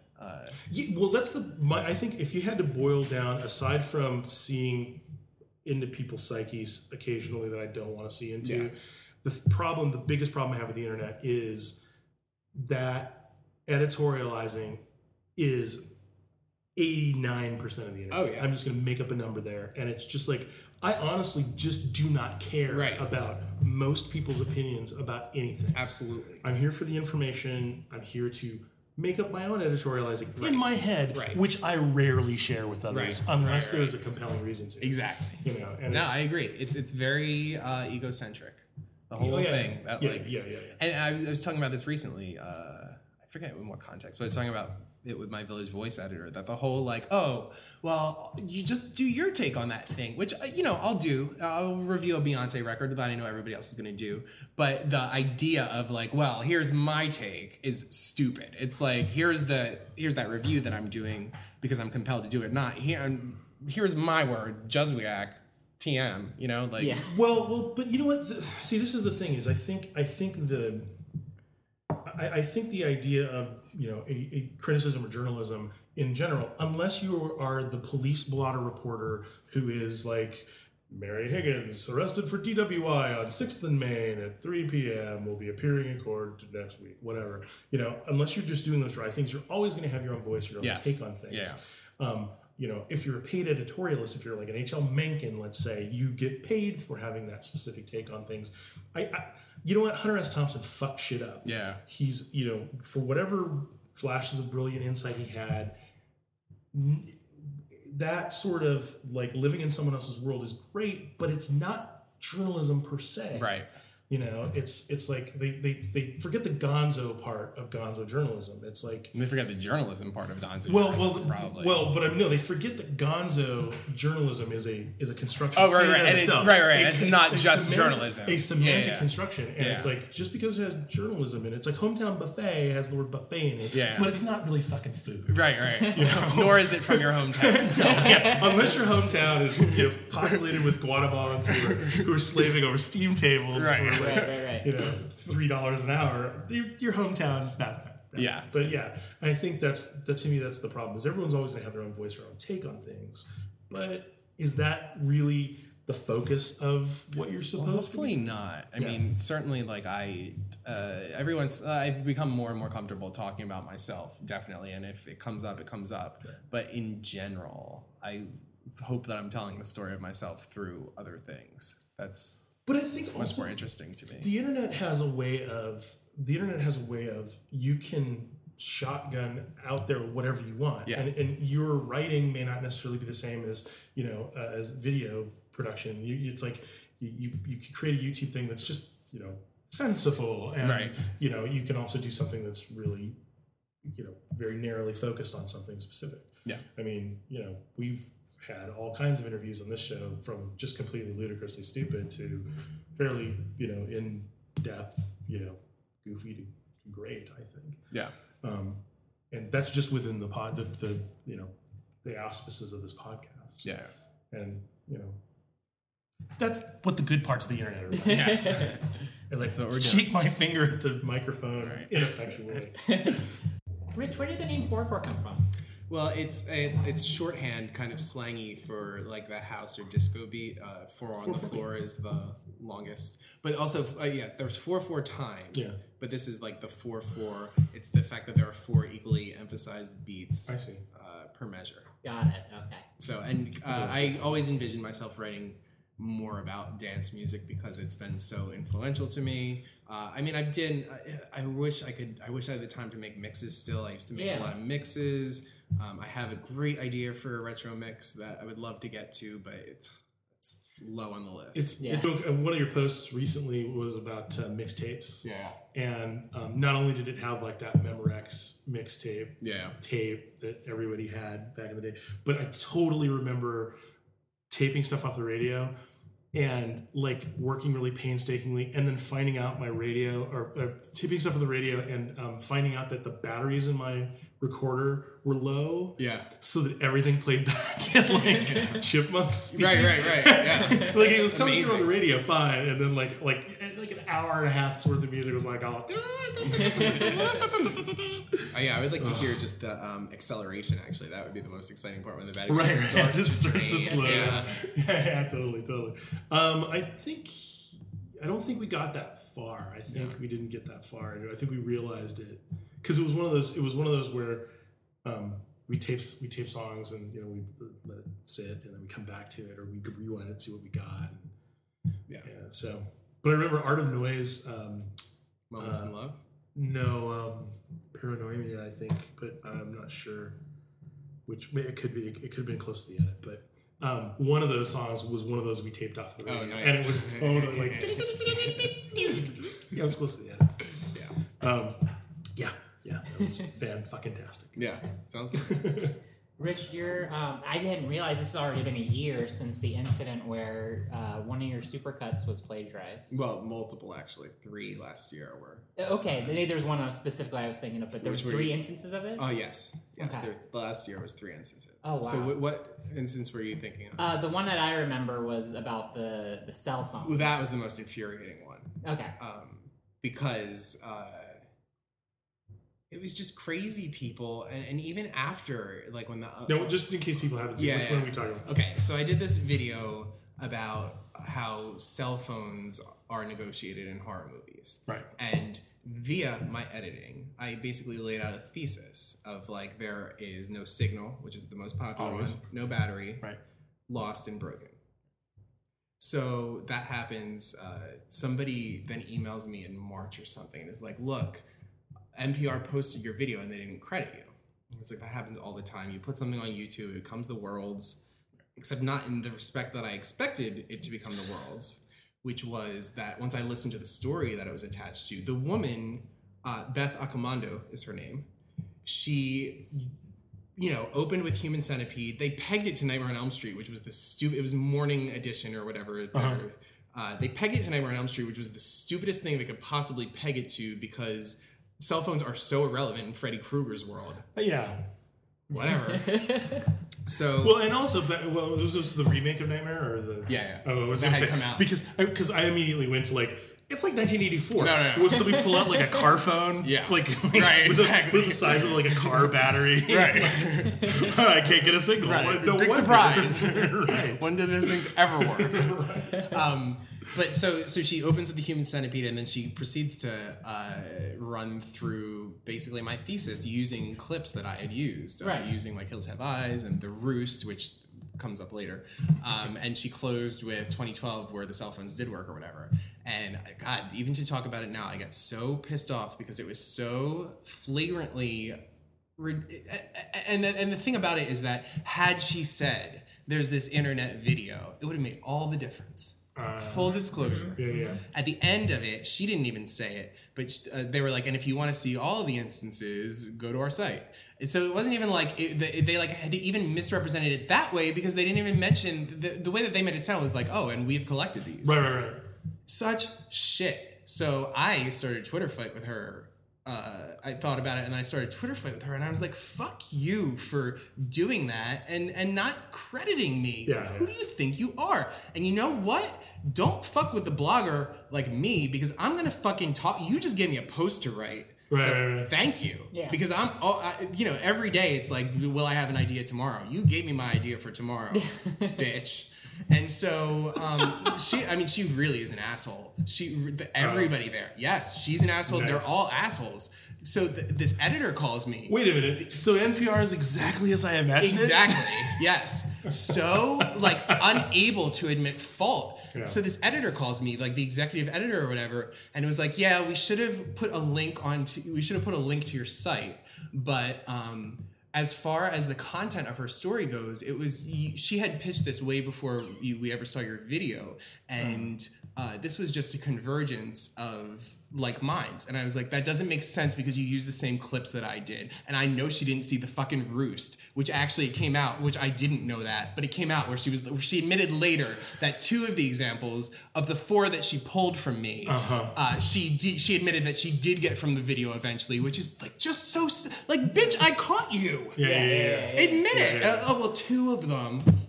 Still, do we need to like weigh the buy rate of what your video sounds like? Because I bet if we did, it would be the exact same sound quality as mine. You did not take those from the source. You took them from my video. Totally. It was so ridiculous. And and so it was this thing eventually. So I talked to that guy and I was like, I have nothing else to say to you. You ripped something off of mine. This is obvious to me. Bye. He calls me back in an hour and was like, yeah, we actually didn't credit you properly. They ran a retraction on air the next day. Fine.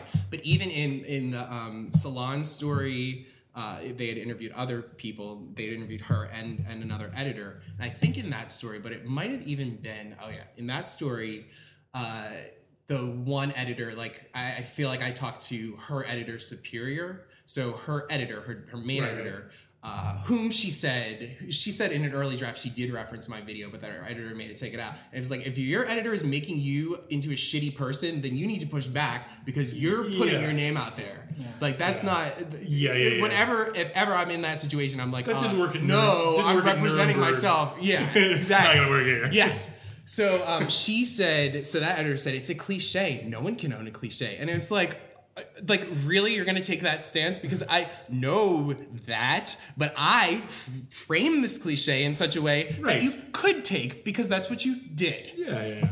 Ridiculous. So the ombudsman was on vacation during this, so we ended up revisiting this like a month later, boiling my blood all over again. And the thing that the writer said that showed what a fucking asshole she is I didn't even know who made the video. And you know why she didn't know who made the video? Because she didn't have the consideration to click the name on the YouTube video and the link on my YouTube main channel. Yeah. Asshole.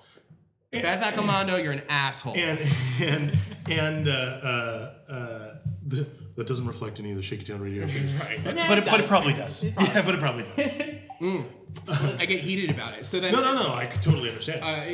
that was ridiculous. The other thing was, Well, wait a minute. Okay, Let me tell come me. back. Yeah. So, and in the age of the internet, Yeah. you know how to fucking find out. Unless you're so easy. So is Like she, I said, two so is clicks. she a 90-year-old grandma? Exactly. No, from her Okay, Twitter then. picture, I couldn't. I Okay, did then. not think that. She Okay, sounds like one. Okay. But from her Twitter picture, Right, she right, was right, not. right. She has a Twitter, so you assume she understands how links and websites work. Right. So yeah, exactly. Amazing. And then in November, Right. this Jay is, Leno. I just remembered this. Yeah, Yes, Jay Leno. So that was a different story. Right. That was a different story where it was kind of an administrative fuck up. I mean, Yeah. if you want to hear the whole thing, I can tell it to you. Okay, so Jay Leno, I made this video called Taylor Swift is Surprised, which was not a new concept at all, and it wasn't even my concept, which is how the whole crediting thing became the central issue. I made this video of Taylor Swift winning awards and looking shocked, which she always does. Every single time she's Right. shocked. I had pointed this out before in a recap of the American Music Awards. There have been photo galleries elsewhere. This was not a new phenomenon. I made the video. My friend, actually, Kate, kind of inflicted me with this video because she was like, somebody should make that video. And I was like, fuck, I can do that. This Kate You just- Spencer, Kate Spencer, katespencer.com, yes, exactly. She put that idea in my head and I was like, now I have to fucking do it. It actually turned out to be so easy. Just typed in Taylor Swift wins on YouTube. A bunch of videos came up. I put them together. Simple. I get an email. I would post it on VH1 that day. It blows up immediately. I get an email that night from Jay Leno's show saying Taylor's on the show next week. We want to show your video. Okay, went back and forth. I said, it's really important that when you credit me, you credit my friend Kate too, because the video would not exist without her. So crediting was always part of the discourse. Sure. They ended up using my editing cadence, basically using the same clips I used, but technically redoing the video because they used HD sources and mine were all YouTube shitty or whatever, which was always a concern. He was like, save it to me the highest quality possible. I was like, I can save it in high quality, but it's like shitty FOV. 240p. Exactly. They do that. Jay Leno, Taylor Swift is on, and he says, we don't know how Jay's gonna throw to it because he's an asshole and you can never count on him. Right? Exactly. So okay, fine. I understand, but we'll credit you in the credits. Like your name will be in the credits. Okay, fine. The way that Jay throws to it is the most disingenuous way possible, saying we put this together, which technically they did, while at the same time, just the fact that he didn't say there's this video on the internet. Like that, And we made our version of this video, and right. there's this video around the internet. Right, exactly. Yeah. That would have been enough just to seconds. put in people's heads that this thing existed before the show. But so it was like, okay, whatever. Jay Leno, wait till the end of the show. No credits that night. Right. I write back to the guy and I'm like, yo, what's up with that? Who was very nice. I have to say, this guy whose name I can't even remember. This guy was very nice.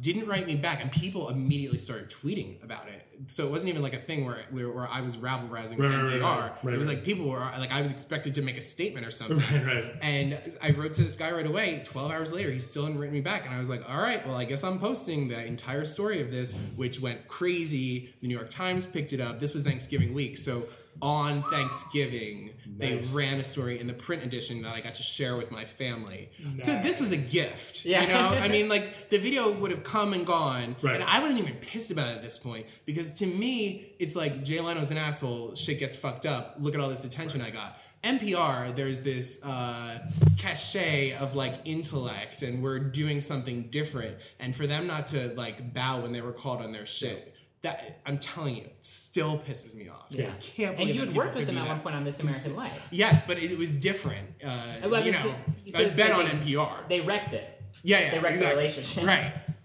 Nice. And then the funny postscript to it is that a week after the Taylor Swift thing happened, I had put together this Mariah Carey on QVC thing, and she was on for like 6 hours. I watched all of them and cut together, her talking about being pregnant and saying the same things. She was selling perfume. She doesn't like perfume. She didn't like perfume. She loves perfume bottles, over and over and over and over again.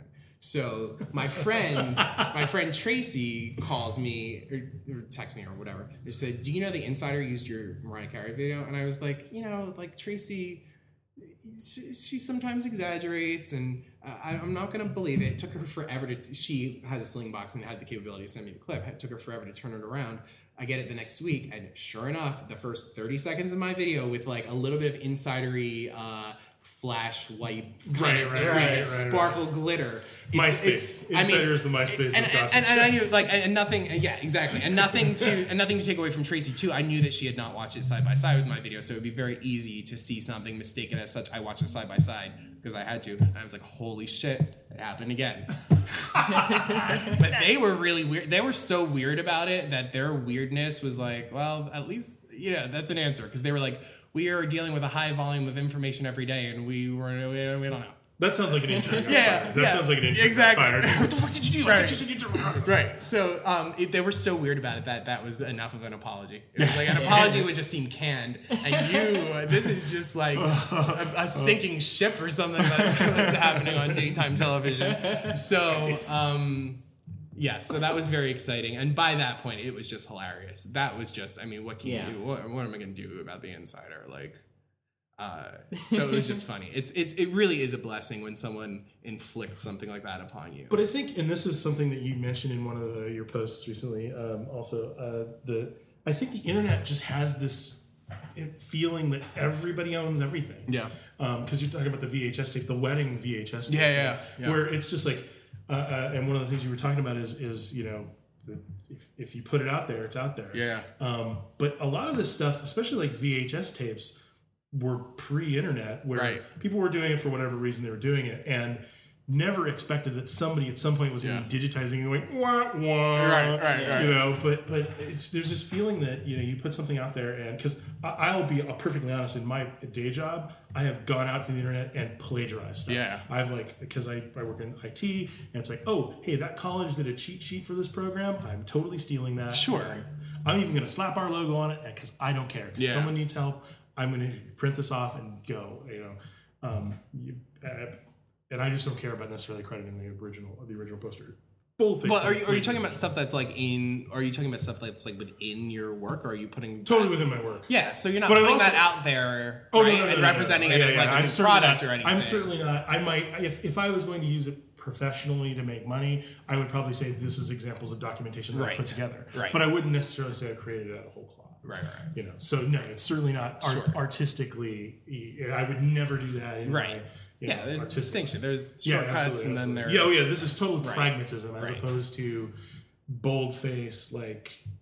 This theft. Is theft. I don't know what would be worse. I think I would understand it more if someone was claiming something as their own artistically, creatively, as opposed to that lazy sort of. Well, the NPR thing is absolutely stupid crazy to me, because you do think of them as holding up a higher standard of journalism and intellectualism. Exactly. And to just say we fucked up and didn't credit you properly.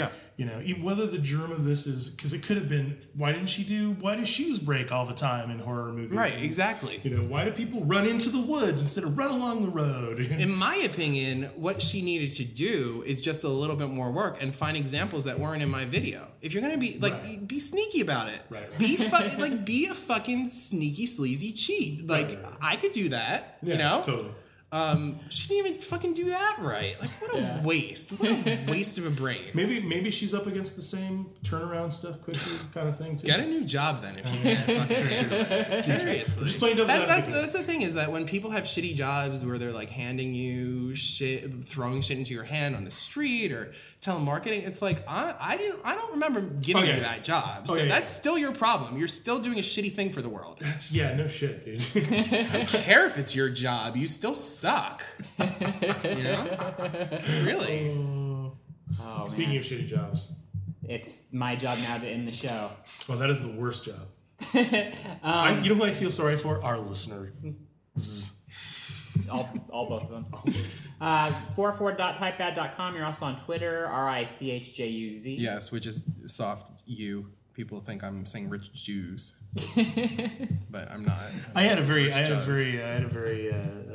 may post it tonight during the adult hours of Twitter. Right. Twitter after dark. Twitter after dark. I was actually thinking that. I was like, I thought of something, and I'm like, I don't know if I'm going to post this at 9 a.m. Yeah. Wait. I know. You have visited us from farther distances than any other guest. I'm proud of that. Yes, and we are too. Huh. And I feel like we just scratched the surface. There's so much more I be could. jiggered. Huh? I'll be jiggered. Yeah, that sounds like a bad word. Yeah, what it you just does. said. Mm. Should look at that. Racist. No, I don't think that's right. I don't think that's true. I don't think it has a. I actually do think it does. Does it? I do think it does, but I'm gonna look it up. Urban Dictionary. Well, Urban Dictionary. Fuck Urban Dictionary. Anybody can write bullshit like that. It's true, but I'll look it up in the Oxford Dictionary of Etymology when I get home. But we know what you're talking about. Yes. That you're not being racist then. I am not niggardly with my There you go. etymology, Oh goodness. which does not have Well, Rich, I hope you enjoy your visit to the best coast. Yes. Greater the West Los Coast. Angeles. Already am. And that we, if we come back to your neck of the woods, or if you come back here, yeah, I'd love to talk to you more sometime. Great. Thank you so much Thank for you so having me. much. It's So- very nice to speak. Yeah. Till next time. I'm Gene George. I'm Brody Foster Hubbard. I'm Rich Desbiat.